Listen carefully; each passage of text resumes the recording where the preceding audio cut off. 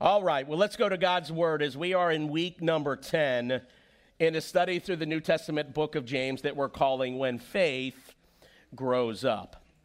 In this book, James, the half-brother of Jesus, writing to Jewish Christians that had been scattered all throughout the Roman Empire, what James does in this book is he tells us what mature Christian faith really looks like. Now, if you've been with us throughout this series, you know, and I've said this over and over, but James doesn't pull any punches, right?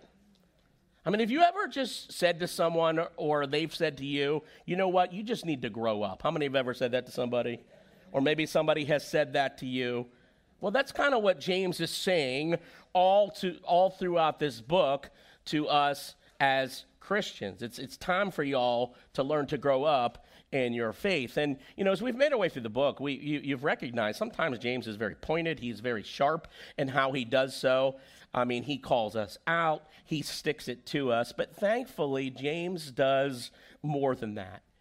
James also tells us how to grow up in our faith in all kinds of practical areas of life. And, you know, that's one of the things that I absolutely love about James, but it's what I love about the Bible as a whole. Yes, it calls out our flaws, but it also tells us how to get things right and why it's so important for us to do so. That's because contrary to popular opinion, God's biggest desire is not to condemn us. Do you realize that? His biggest desire is to save us from our sins and grow us into maturity so that we can become all that he's created us to be. You say, what's that? It's people who bring glory and honor to his name. And if you think about it, God is really no different than any loving parent is. Because of his love for us, he desires to guide us into maturity so that we can be healthy, productive members of society who make a difference for his kingdom in this world. That's his desire. He's for you. Tell the person next to you, God is for you. Tell them that's why God deals with you about stuff. That's what I love about the Bible. It's what I love about God. He deals with us because he loves us. Now, as we come to James chapter 5, we come to the strongest rebuke by far in the entire book of James.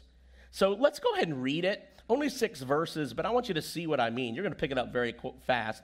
James writes this, starting in verse 1. Now listen, you rich people. Weep and wail because of the misery that is coming on you. Your wealth has rotted, and moths have eaten your clothes. Your gold and silver are corroded. Their corrosion will testify against you and eat your flesh like fire. You have hoarded wealth in the last days. Look, the wages you fail to pay the workers who mowed your fields are crying out against you. The cries of the harvesters have reached the ears of the Lord Almighty. You have lived on earth in luxury and self-indulgence. You have fattened yourself in the day of slaughter. You have condemned and murdered the innocent one who was not opposing you. Okay, what do you do with that, right? Now, I got to tell you this morning, this is one of the reasons I love working verse by verse through the Bible. Because there are times that I come to a week that it's the next text, and I'm like, I got to preach this. And it forces me to deal with the entire counsel of God's word. Now, what we read here, it sounds a lot like something you'd read out of the Old Testament, doesn't it? I mean, James is sounding like one of the prophets of old, and I think you really see his Jewish roots coming out in this particular passage. I want to help you understand why James is saying this, because there's a bullseye here that if you get it, you're going to go, oh, okay, I get it. Now, as we begin, there are 2 important things that I need to take the time to help you understand if you're going to understand this passage. First, James is talking about the corrupt, rich non-Christians of his day. I want you to go back to verse 1 for a moment, and I want you to notice how he addresses the people he's talking about. He says, now listen, otherwise come on now, you rich people. You understand that's not how he's been addressing Christians throughout the rest of this book. In fact, 14 times in the book of James, the way James addresses Christians is brothers and sisters, and he does it over and over. Let me remind you of some of those 14 places. Chapter 1, verse 2, consider it pure joy, my, what is it? Brothers and sisters, whenever you face trials of many kinds. Chapter 1, verse 19, my dear brothers and sisters, take note of this. Everyone should be quick to listen, slow to speak, and slow to become angry. Chapter 2, verse 1, my what? Brothers and sisters, take note of, or brothers and sisters, believers in our glorious Lord Christ must not show favoritism. That's where we're at. Yeah, that's where we're at. Chapter 2, verse 14, what good is it, my brothers and sisters, if someone claims to have faith but has no deeds? Chapter 3, verse 10, out of the same mouth come praise and cursing, my brothers and sisters, this should not be. James chapter 4, verse 11, brothers and sisters, do not slander one another. And we talked about that whole passage of playing the role of God last week. But when you come to James chapter 1, he says, now listen, you rich people. So he's not talking about Christians here. It's also important that you understand James is not calling out the rich because they're rich. It's the misuse of the riches that he's addressing. You see, everyone in the world, when we talk about economics, whether it be physically or spiritually, fall into one of four categories. In fact, everyone in this room would fall into one of these categories. And so, physical condition, there are people that are poor. They just don't have a lot of means. They don't have a lot of wealth. And there are people that are physically poor, but they're also spiritually poor, which means they don't have a relationship with God. And then there's that second group where there are people that are physically, they have wealth, they're rich, but they're also spiritually rich because they have a relationship with God. And then you can see how that goes. There are certain people that are physically poor, but they're rich spiritually, and then there are rich but are poor. So you get that everyone falls into one of those four groups. And regardless of which category you find yourself in, everybody in all four of these groups, when they die, is either going to go to heaven or hell, and riches will have nothing to do with it when it comes to material wealth. Spiritual wealth does, but not physical wealth. Finding forgiveness for your sin through Jesus, through faith in Jesus will, amen? I mean, it's a reminder to us that the ground is level at the foot of the cross. We all get to heaven the same way, whether we're rich or poor in this world, and that's through faith in Jesus. I say all that to say this. It's not a sin to have material wealth. Some of the most revered Bible characters were rich. Think about Abraham and Joseph and King David and King Solomon and Job, to name a few. A lot of other prominent Bible characters were very poor. The Bible covers a spectrum of people in life. The issue is not whether you have riches, but do those riches have you? 1 Timothy chapter 6, verse 10 says this, for the love of money is a root of all kinds of evil. Now, it didn't say money is a root of all kind of evil. It said the what? The love of money is the root of all kinds of evil.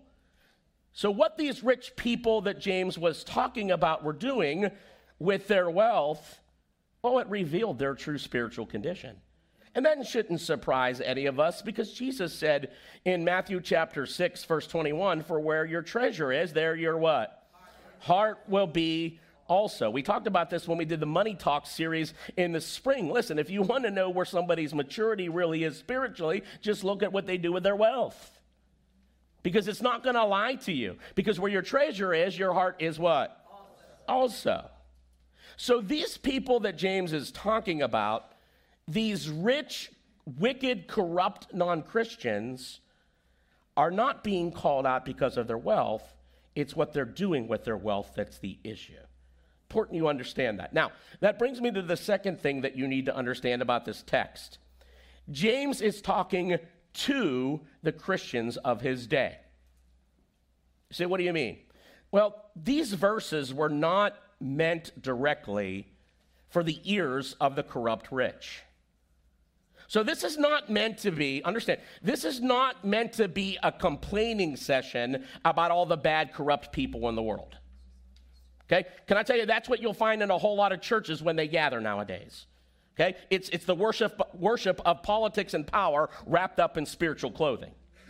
Right? Well, those Democrats, those Republicans, and Joe Biden and Donald Trump. Listen, I want you to understand, James did not write these verses for them to go on a crusade against these rich, powerful people. You said, then why did he write this stinging rebuke? Why did he write it to Christians? To help them grow up in their faith. You see, in James's day, there was the rich and there was the poor. There really was no such thing as middle class. And the rich, because of their wealth, had tremendous power over the poor. And so they could buy whatever they wanted. They could manipulate the justice system with their wealth. They could steal, they could mistreat, and even at times murder the poor without any fear of justice. And I got to be honest with you, I don't think much has changed in 2,000 years. It just looks a little more modern and cleaned up nowadays. Amen? Anyway, what you got to understand is the majority of Christians in James's day were primarily made up of the poor of society. And they were often taken advantage of by the rich in society. In fact, James actually alludes to what life was like for a lot of these poor Christians. Writing back in James chapter 2, verse 6, let me take you back there. He gives us a little peek. He says, "Are not the rich the ones who oppress you and the ones who are dragging you into court?" They're doing it unjustly is the idea. They're persecuting them.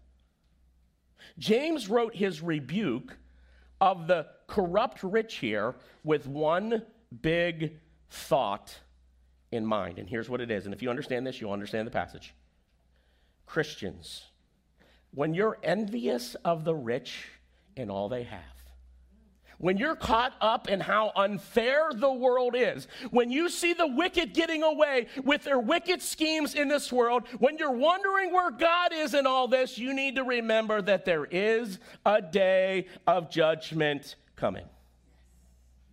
A day when every knee and every tongue will confess that God is God, and God is in his righteousness and perfect justice is going to judge and set all things straight.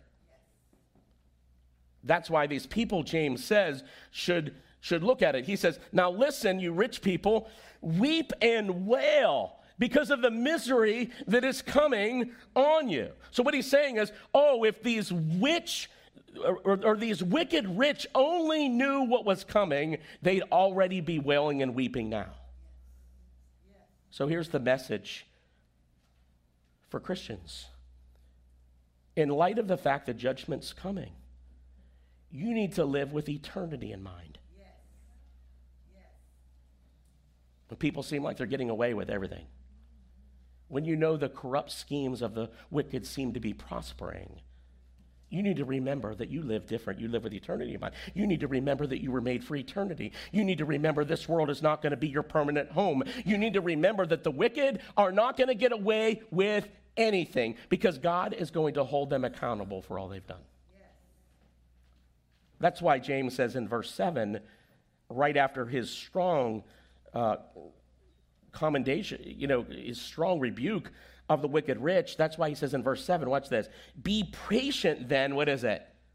Brothers and sisters, otherwise, in light of what I just said concerning this rich people, be patient, brothers and sisters, until the Lord's coming. Why? Because when he comes back, he's going to hold everybody to account and set everything straight.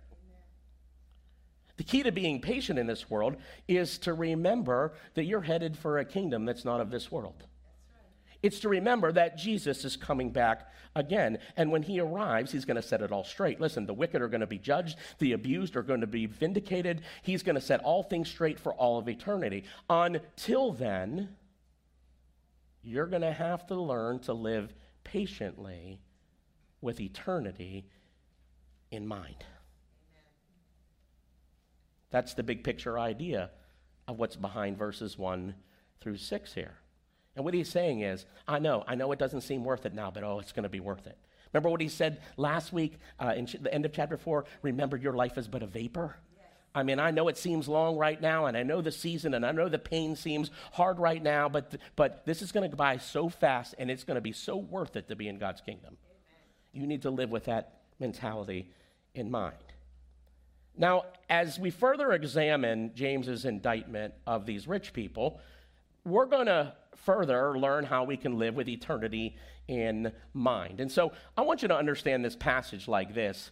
A lot of times in the Old Testament, certain times God would send the prophet to talk to the wicked people, but in other times God would rebuke the nations around Israel, not as a way of going on a crusade against them, but as a way of teaching his people, don't be like them. You can think of this passage like that. So what James does is he unfolds a fourfold indictment against these rich people, and we're going to learn some things along the way about living with eternity in mind. Indictment number one against these wicked rich people: their wealth was uselessly hoarded. Number one, their wealth was uselessly hoarded. Look at verse 2. Once again, he says, your wealth has rotted, and moths have eaten your clothes. Your gold and silver are corroded. Their corrosion will testify against you and eat your flesh like fire. You have hoarded wealth in the last days. Otherwise, don't you know Jesus is going to come back soon? Now, in ancient times, your wealth ended up in one of three forms. It ended up in grain, garments, and gold and silver.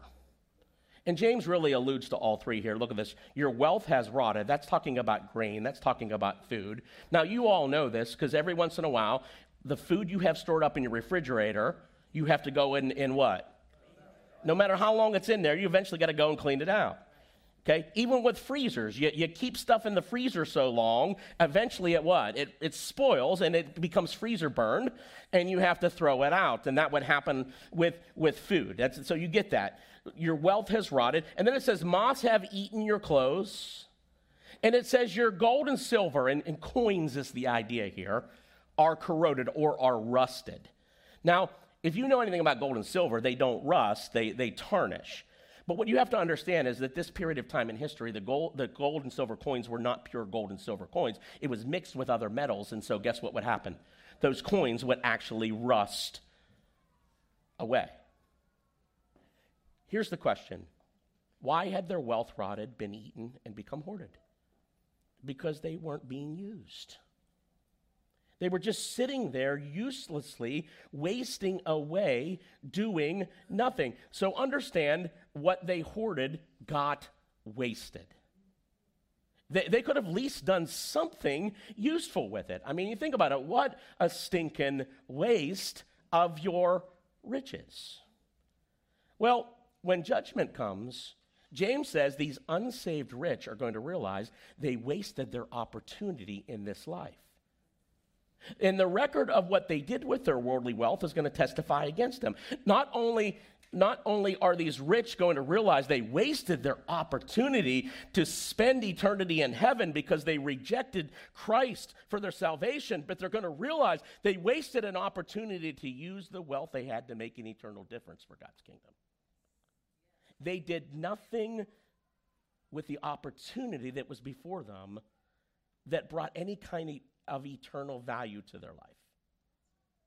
Therefore, when Judgment Day comes, you're going to have weeping and wailing, and it's going to be an outflow of regret that they wasted their opportunity. Now, Jesus makes this very same point in the parable of the talents. Let me take you there. I want you to see this. So interesting. Matthew chapter 25, verse 14 through 30. Do you remember that parable? It's called the parable of the talents.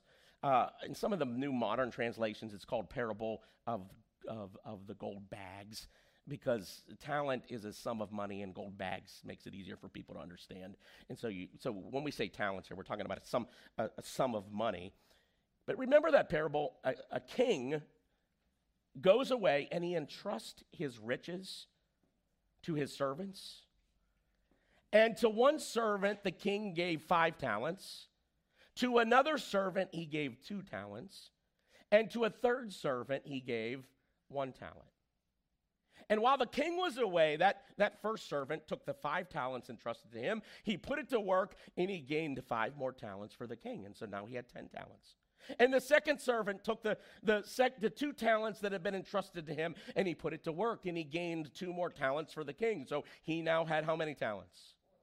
4. But the third servant took the 1 talent that was entrusted to him, hoarded it by burying it in the ground. He absolutely did nothing with it. Well, when the king came back, he held all the servants to account for how they managed the resources that he had entrusted to them. And the first servant who had taken the 5 talents and gained 5 more, look what the king said to him. Matthew chapter 25, verse 21. You know this very well-known scripture verse. Well done, good and faithful servant. You have been faithful with a few things. I will put you in charge of many things. Come and share your master's happiness. Well, to the servant who had the 2 talents and gained 2 more with it, the king said the exact same thing. But to the last servant who hoarded his talent, look what the king says to him. Verse 26, his master replied, you wicked, lazy servant, so you knew that I harvest where I have not sown and gather where I have not scattered seed. Now, I highlighted this part, and we'll come back to it. Just keep it in mind. He says, well then, you should have put your money on deposit with the bankers so that when I return, I would have received it back with interest. So take the bag of gold from him and give it to the one who has 10 bags. For whoever has will be given more, and they will have an abundance. Whoever does not have, even what they have will be taken from them. And now watch verse 30. And throw this worthless servant outside into the darkness where there will be weeping and gnashing of teeth. So understand this parable. Now, this is Jesus telling this story. The servant, understand, the servant in the story wasted his opportunity to give the king a good return by hoarding the talent entrusted to him. Think about it. He could have invested that talent in an effort to expand the king's kingdom, but he didn't. The servant also, everybody say also. The servant also wasted his opportunity to be a part of the king's kingdom. Do you understand? That's why he was thrown out in darkness at the end. You say, Pastor, I don't understand. I don't know. What does this all mean? Here's the meaning of the parable.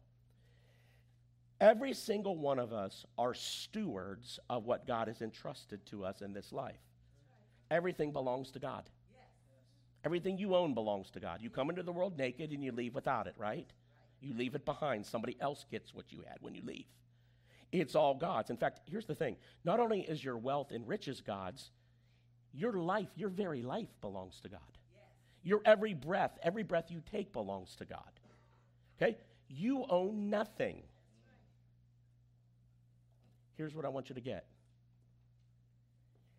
We expand God's kingdom when we put our faith in Christ for our own salvation.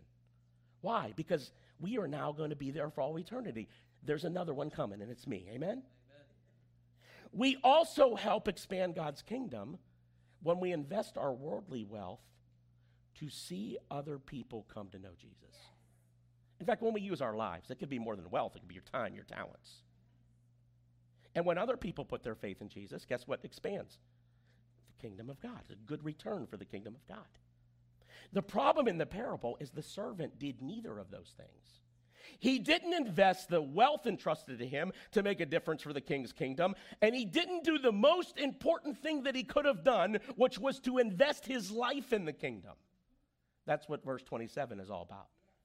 Let me read it to you again. Well then, you should have put my money on deposit with the bankers so that when I returned, I would have received it back with interest. So I don't get that. I don't get it.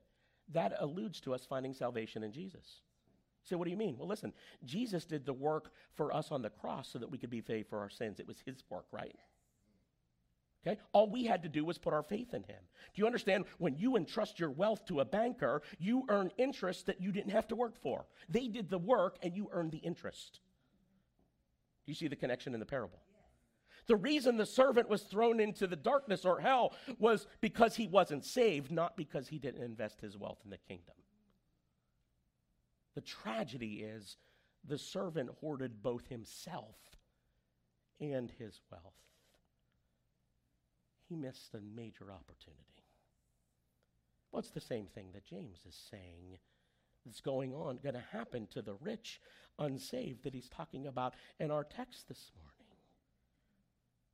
I mean, this is why there's going to be weeping and mourning and gnashing of teeth in hell. I don't think that's because it's going to be so painful. It's because there's going to be a lot of people who go, oh my gosh, I wasted my opportunity, not only to be in the kingdom, but to advance the kingdom. Now you say, what does this all have to teach us as Christians? Well, we should have eternity in mind when it comes to how we handle our life. I mean, do you remember, and, I mean, it's once again, it's not just about your wealth, but what did you do with your life? How did you love people? How did you use your time? How did you use your talents? I mean, was it all just about you, or did you invest what God gave you in order to be a part of giving a return for the king's business? By the way, do you know what the king's business is? It's people. That's right. That's what's most valuable to God. It's people. Now let's talk about our wealth for a second, because that's a part of it. Do you remember what Jesus said in Matthew chapter 6, verse 6 through 19? Well, if you don't remember, I'm going to tell you. So here we go. I say that all the time like I'm about to show them, right? Do not store up for yourselves treasures on earth, where moths and vermin destroy and where thieves break in and steal. But store up for yourselves treasures in what? Heaven, where moths and vermin do not destroy, and where thieves do not break in and steal. For where your treasure is, there your heart will be also. Now, we talked about this in the Money Talk series, but let me remind you. The only way to store up for yourself treasure in heaven is you got to give. That's the only way to do it. You do it through giving. Your time, your talents. When you give your treasure in order to make an investment to build God's kingdom, that's how you're storing up treasure in heaven. There's no other way to do that. This is why I'm such a big believer in habitual, regular tithing or giving, because you know what it does? It helps me from the habit of hoarding. And by the way, I know what some of you are thinking. Well, Pastor, this message is not for me because I don't have anything to hoard. It's not just rich people that hoard. Poor people can do it too. In the parable of the talents, which one was the hoarder? It was the one that had the least. You know why? Because he was afraid to let it go. Teach it. And the Bible says, when you use your treasure to invest in God's kingdom, God says, you put me first. I'm going to make sure everything else in your life is taken care of. Amen. And you know what God then does is he says, I'm going to bless you. Now, he doesn't bless you so you can get more and hoard more. He blesses you so you can go, boy, I got a lot more I can do things for God with. Yeah. This is why it's so important to be a good steward of your life. And there's nothing wrong with saving. This is not an anti-save message. But the reason I save isn't to hoard. The reason to save is so that I could be better off in the long term so I can keep out of that savings, make a good difference for God's kingdom. Let me see if I can drive this point home for you. Rich man dies, goes to heaven. By the way, this is not in the Bible, so you're not going to find it. Rich man dies, he goes to heaven, he's very rich. And the good news is he had Jesus, right? He was saved. He gets to heaven, shows up there, and angel says, okay, I'm glad you're here. You met Jesus. I'm going to take you to your place now. And they start walking down the streets of gold, and they come up. I mean, there's this beautiful mansion after mansion after mansion, beautiful manicured lawns, beautiful flowing water, trees, lush. And he comes up to this over the ridge, and there's this huge house sitting there. And he goes, oh my gosh, is that mine? The rich man says, and the angel says, no, that's your butler's. He's like, oh my gosh, if that's my butler's, I can't wait to see mine. So they keep walking, and they walk around the bend. And there's even a bigger house. I mean, it's twice the size of the butler's. It's just amazing. And he goes, oh my God. And the guy says, no, keep calm. That's your maid's. He's like, oh my gosh. Heaven is way better than I thought it was going to be. And they walk down to the valley, and all of a sudden they come across this 10 by 10 shack with a tin roof with fabric for windows. And the angel stops, and he says, this is your place. And the rich man's like, what in the world? And the angel said to him, we did the best with what you sent us.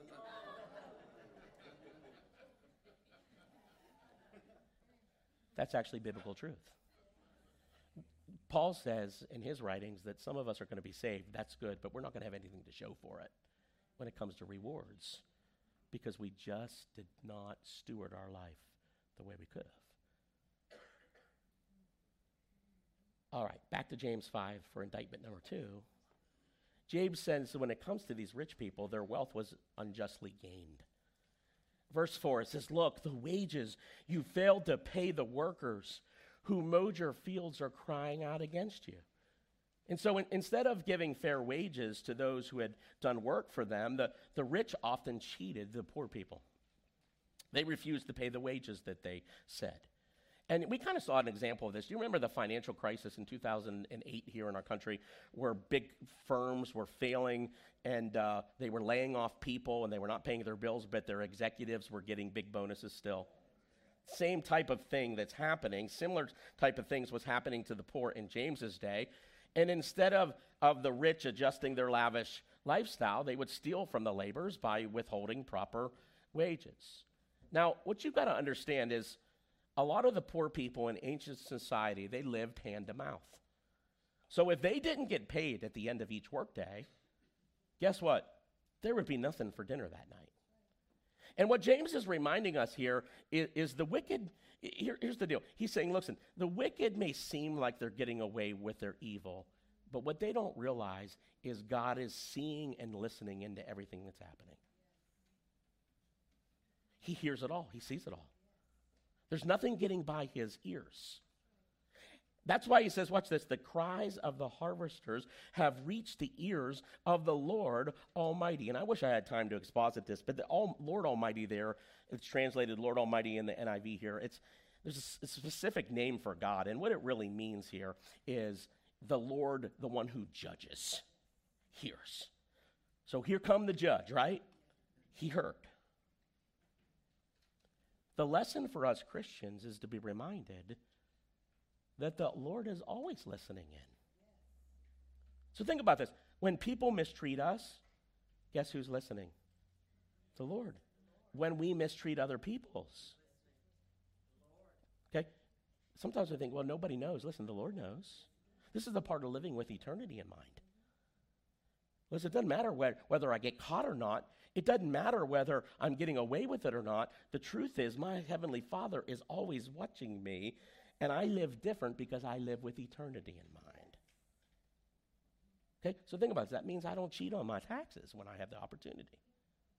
I don't fudge the numbers. I don't take advantage of people. And we can go on and on with different things. Why? Because God is the Almighty Judge, and God knows. And can I tell you, sometimes when you come with the wicked, he doesn't wait for Judgment Day. I mean, they're going to get judged on Judgment Day, but people in this life, God judges them. We see, how many saw that whole Bitcoin thing? I mean, corrupt this could be, right? And it all come crashing down. We see stories like this all the time. How many know truth and time eventually catch up? I love this Old Testament passage. Same thing that James is saying here. Look at this. Deuteronomy 24, verse 14 through 15 says, do not take advantage of a hired worker who is poor and needy, whether that worker is a fellow Israelite or a foreigner residing in one of your towns. I love that. We like to categorize who it's okay to be mean against, right? And God's like, doesn't matter who it is. They're a person, they're living, breathing, I don't care, them. Watch this. Pay them their wages each day before sunset because they are poor and are counting on it. Otherwise, they may cry out to the Lord against you and you will be guilty of sin. So what's the big principle for us? The Lord's always listening. Whether you're out in public or in private. And that affects the way that I live. I live with eternity in mind. That brings us to indictment number 3 of these rich. Their wealth was self-indulgently spent. Now watch this. You have lived on earth in luxury and self-indulgence. And so the wealthy wicked, I mean, they're living for pleasure. They're fattening their bellies. I mean, they're trying to meet all their needs with toys and pleasures and all those kind of things. It's the playboy lifestyle, and it looks pretty to everybody else, right? And here's what James is saying. Christians, don't be jealous of them. Don't be envious of them. Don't desire to be in their shoes. Why is that? Because look what James says about them. He says, you have lived on earth in luxury and self-indulgence. You have fattened yourself in the day of slaughter. You know what he's calling them? The fatted calf. Now, I got to tell you something to help you understand this. My in-laws, Amy's parents, raised Black Angus cattle. And so I've been married to my wonderful wife, God's greatest gift to me in all the world. But for 24 years, one of those cows finds its way into my freezer every year. If I known that before we got we didn't even need to date, right? I'm in, right? Free beef, 24 years. They bless us like tremendously. But here's what happens at the farm. So the cows are out roaming the fields, and when it's time to think about slaughtering, you take the cows you're going to slaughter, you put them in the pen by the house, and you begin to feed them. You begin to fatten them. And those cows are loving it. They're like, oh, this is great. This is way better than being in the field. And the other cows are looking in like, well, that's nice. We got to wander these hills looking for good grain to eat. It's hard out here. We got to go over 20 acres this way and 40 acres that way, and they get to sit there in luxury. Now, it would be stupid for the cows outside the pen to think that. Why? Because you don't want to be the cow in the pen, because you are the one to what? Slaughter's coming. I think the lesson here for us is this. Don't envy the fatted calf. Don't get caught up in thinking that life is so unfair and why this and why that. And I get it, man. There are times I'm like, I don't understand. I've done everything I was supposed to do, but the wicked are prospering and I am not. And at times when we get into that cycle, we start to become very unsteady in our faith. And it can cause us to question and wonder where God is in the midst of all the wicked going on in the world. And what James is saying is, I want you to remember eternity's coming. I got news for you. God's not going to answer all your prayers this side of eternity. But he's going to answer them all on the other side of eternity. Do you understand this world is not your permanent home? When it's all said and done, nobody is going to get away with anything. Don't envy the fatted calf. Remember whose you are and where you're headed. I'm going to take you to Psalm 73 because the psalmist was struggling with this. And he writes this. This is why I love the Bible so much. It's so real. He says, surely God is good to Israel, to those who are pure in heart. And we would go, amen. But as for me, my feet had almost slipped. I had nearly lost my foothold. He's talking about spiritually. He's struggling spiritually. Watch this. Why? What is it? For I envied the arrogant when I saw the prosperity of the wicked. They have no struggles. Their bodies are healthy and strong. They are free from common human burdens. They are not plagued by human ills. Therefore, pride is their necklace. They clothe themselves with violence. From their callous hearts come iniquity, for their evil imaginations have no limits. And I'm going to spare you the rest of it because it goes on and on and on and on because he's like, I've thought a lot about this. Like, I pondered this way more than I should have, right? And then he gets to verse 16 and he says this. When I tried to understand all this, it troubled me deeply. Can I just say there are some things in this side of eternity you're not going to understand until you get on that side? How did you steady yourself, psalmist? How did you come back? Watch this. It troubled me deeply till I entered the sanctuary of God. Oh, I come back to God and his people and his word. And then I understood their final destiny. You know what he says? I remembered the end of the story. I got back to living with eternity in mind. Can I tell you that's a part of growing up in your faith? I'm not saying you're not going to have questions. I'm not saying there aren't times that are going to be painful. There are going to be painful times in this world. But I watch people. I mean, it's like, you know what? I'm good with God as long as God is doing everything I want. But when I'm out, you know what maturity is? I don't get it. And I got a lot of questions, but I remember whose I am, and I remember where I'm headed, and I remember that I'm living for eternity. I'm not living for the here and now.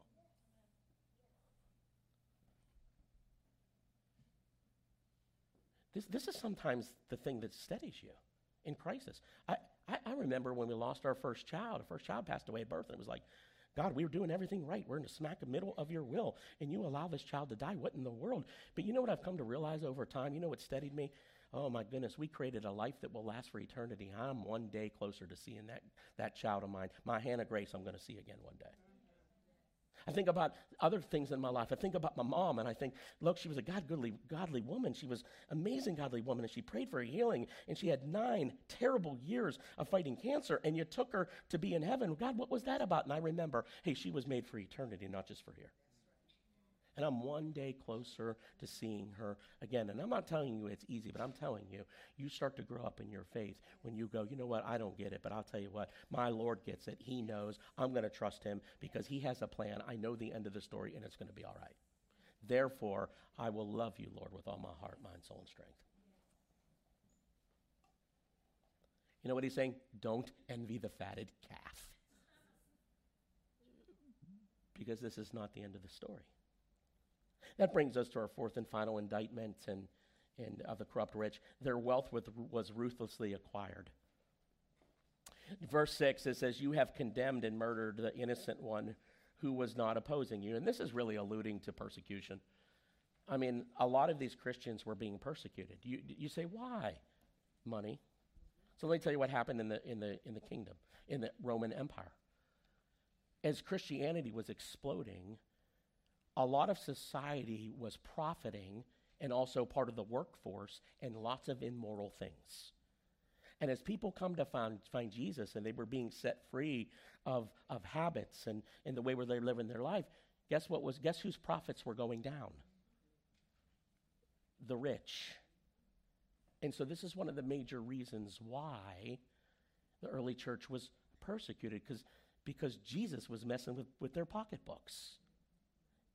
Christianity wasn't good for business. How many know Christianity is still not good to business to the world? It's one of the reasons they persecute.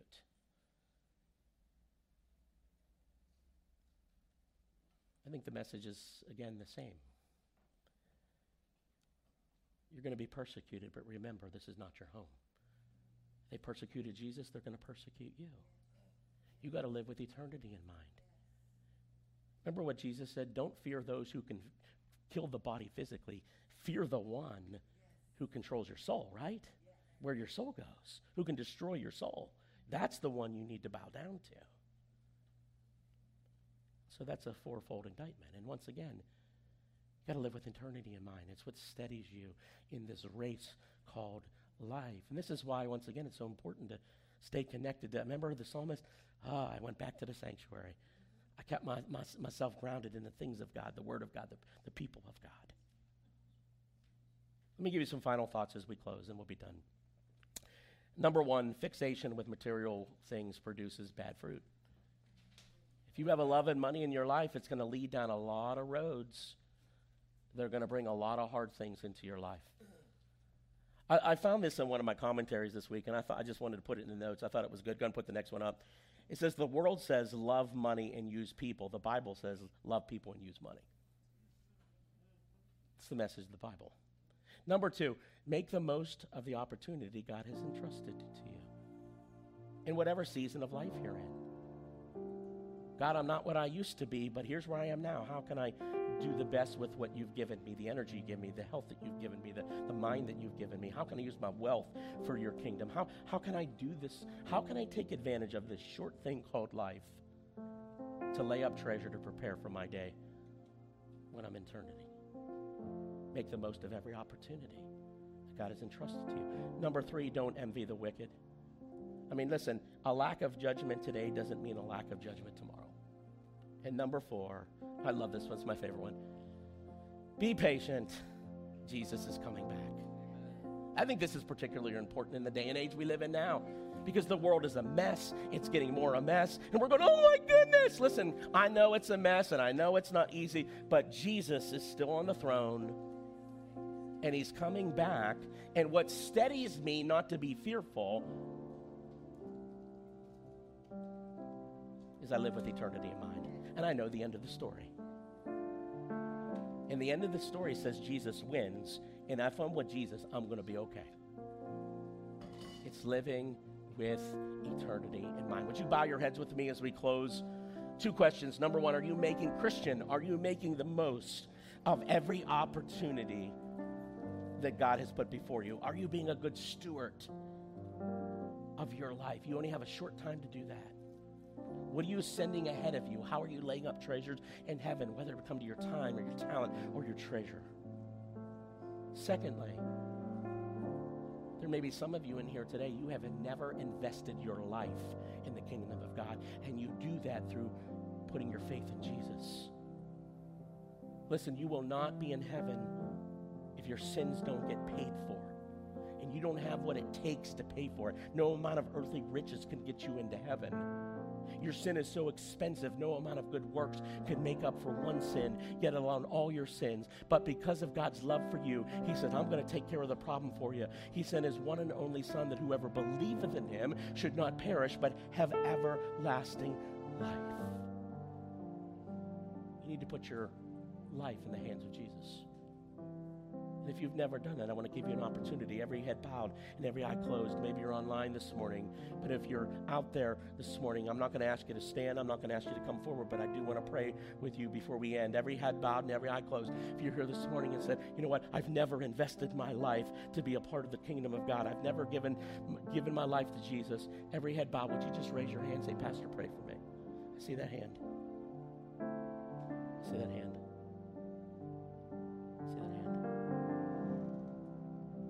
I'm going to lead you in a prayer, and I'm going to ask you just to say it from your heart to God's heart. And Christians, you're already Christian, but would you do me the favor of pray with us? Dear God, I come to you today, and I thank you for your Son Jesus, that you sent into this world to die on a cross for me, to pay for the price of my sin, so that I could be forgiven and spend eternity with you. I confess that I'm a sinner. I ask you to forgive me for my sins. Jesus, I ask you to come into my life. Help me, transform me, teach me to be the best steward I could be of my life, that it may give you a good kingdom return. Thank you for saving me. Help me to serve you from this day forward, with all my heart, all my mind, all my soul, and all my strength. In Jesus' name, amen. Amen. Let's give the Lord a hand. Lord, we worship you. Lord, we praise you.